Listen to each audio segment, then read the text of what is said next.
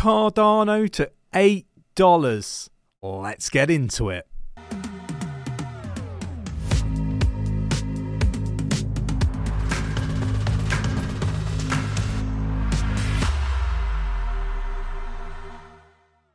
What I want to talk about is Cardano. Do we think that it can reach $8? There's a lot of talk that we're going to see some consolidation until April, and we're going to see the price after April 2024 surge to approximately $8, according to this article.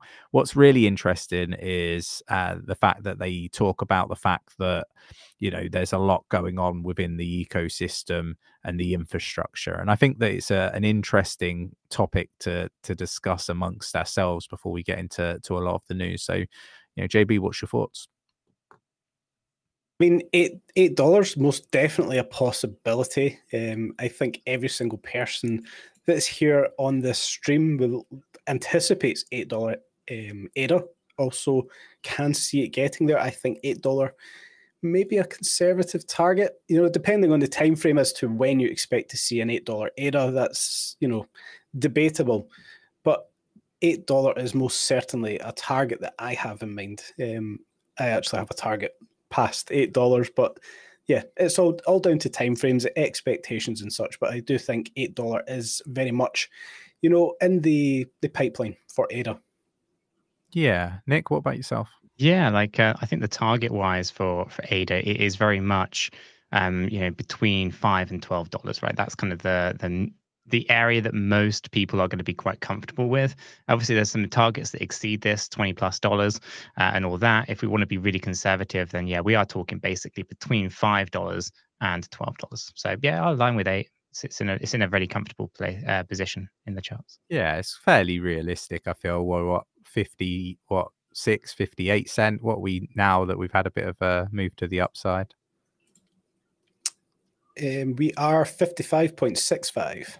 Yeah, so yeah, I think it's still really good gains. What's that? 17,000 plus percentage? Yeah, about that. What's really interesting though is you've got a lot of others talking about ADA and the fact that actually people are really bullish on it because big money whales, and I've talked about this several times on the channel, have been purchasing, but that they're having to pay the premium of it, unlike many other assets. Like if we were to say Solana, for example, Solana obviously has got lots of VC money in it. Cardano hasn't, so they're having to pay that premium for it, and this has got a lot of the Cardano community quite excited that, you know, they believe that they're in the race, if that makes sense. They're paying the same as the big money now to get in, and because of that, the price is holding up. I think that's really interesting. What's your thoughts, Nick? Yeah, I kind of align to that, right? You don't have these big entities controlling the market, right? And this Solana is a clear example of it, right? The Solana VCs are really behind a lot of the marketing elements for Sol, and as to why you see so many influencers kind of really heavily pushing it. Either they are a VC that are heavily invested, or alternatively, VCs are basically paying them to kind of, you know, shill. So you don't have those scenarios with Cardano, and because Cardano's technology is kind of built with the future in mind, it's been slow to kind of get to where it's going. But that is actually a really attractive property for larger institutional level investment at a later stage. And so they're looking at it now with that kind of, you know, that kind of prospect in the future of where it's going. And yeah, they are going to have to pay a premium price. That is a part of not believing in it early enough. Yeah, and you know, I think it's pretty obvious, and I think it's inevitable that there will be a Ethereum spot ETF. I think this is something that, you know, is going to come to fruition. But, you know, I'll put it out there. I think that other altcoins are going to follow. You know, once Bitcoin's successful, and it's already being labeled a success, Ethereum will get the green light. You know, position with altcoins right now, when from a regulatory perspective, XRP's in a really good position to be, you know, having a spot ETF at some point. Could potentially be the next one, just because it's got that regulatory clarity as we record this now. Maybe that'll change upon appeal. I don't know.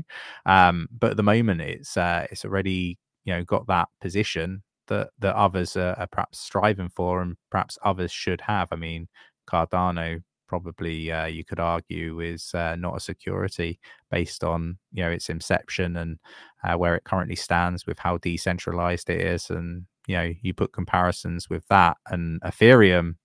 Well, is there a comparison? I don't know.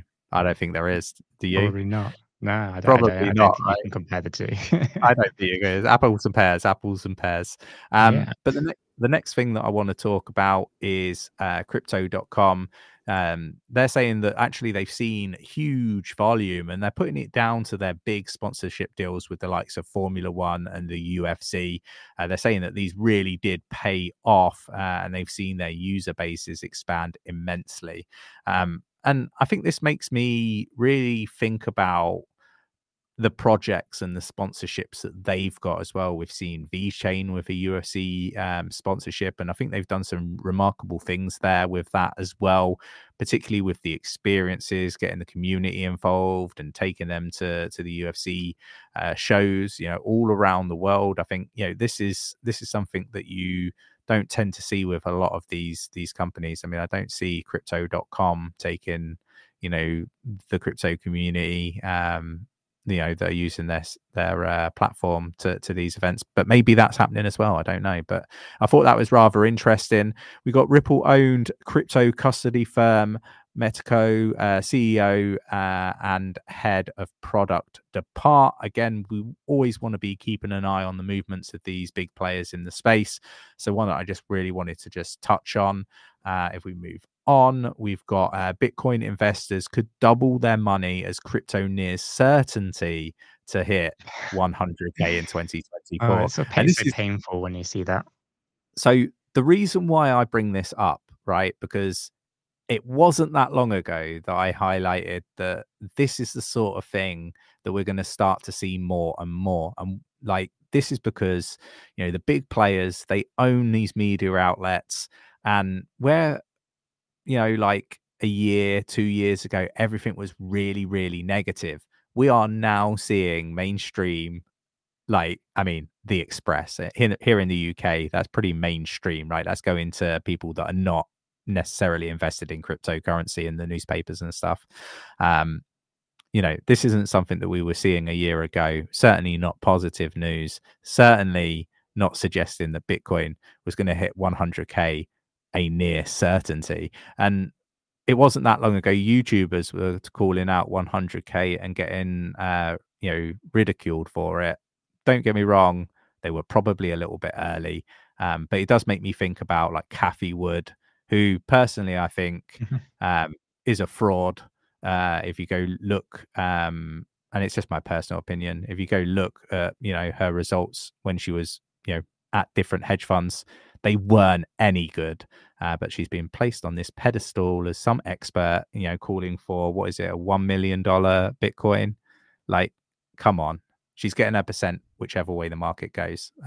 Sometimes I kind of feel like some of these really renowned people in the space, these leaders who make money regardless of which way the market moves, like, scammers a strong word, maybe not scammers, but I think there are people there that could argue it that she is.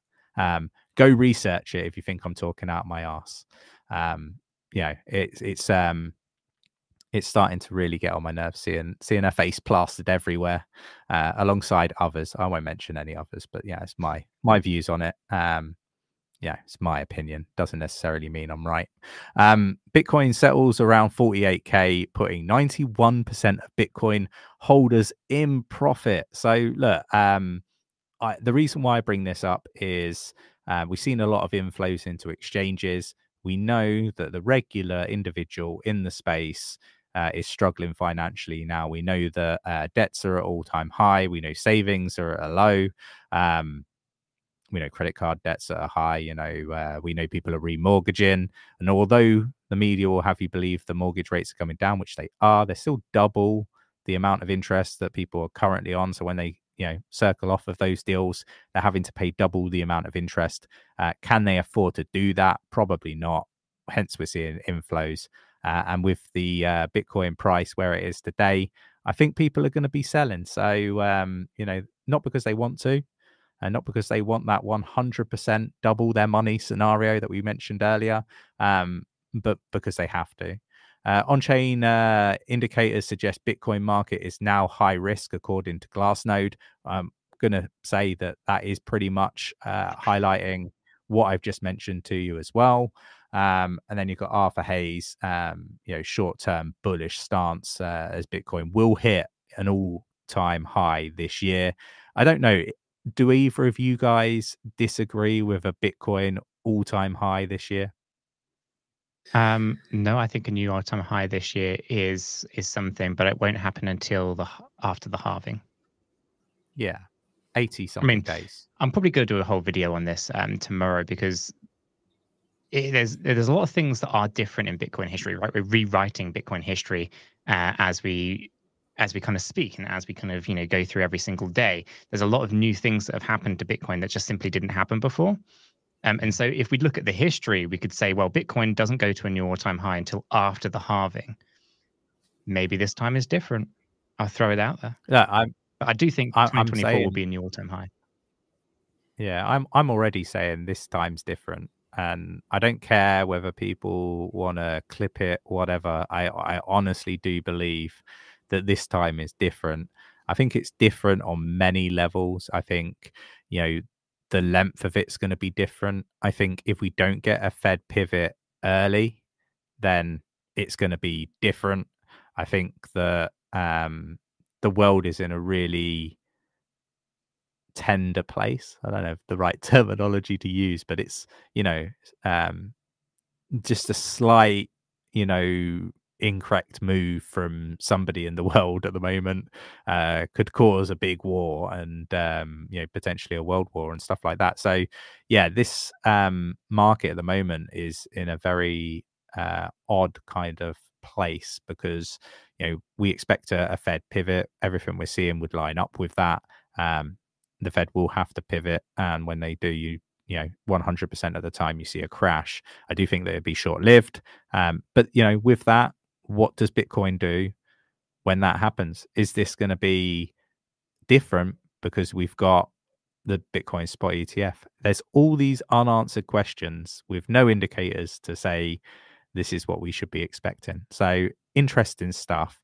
But I wanted to just talk a little bit more about Bitcoin. We've got Bitcoin logs biggest weekly gain since October as the S&P 500 tops 5K.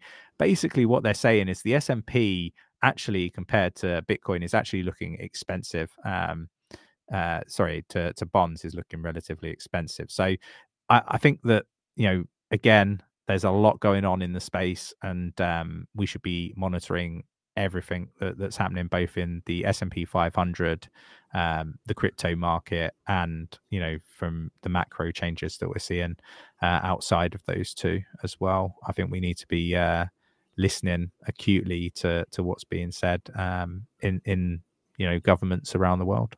So if you enjoyed the video, why not give us a like and subscribe to the channel, tapping that bell, selecting all the notifications so you never miss a video, and give this video a watch to stay up to date with everything that's happening with Bitcoin. I'll catch you in the next one.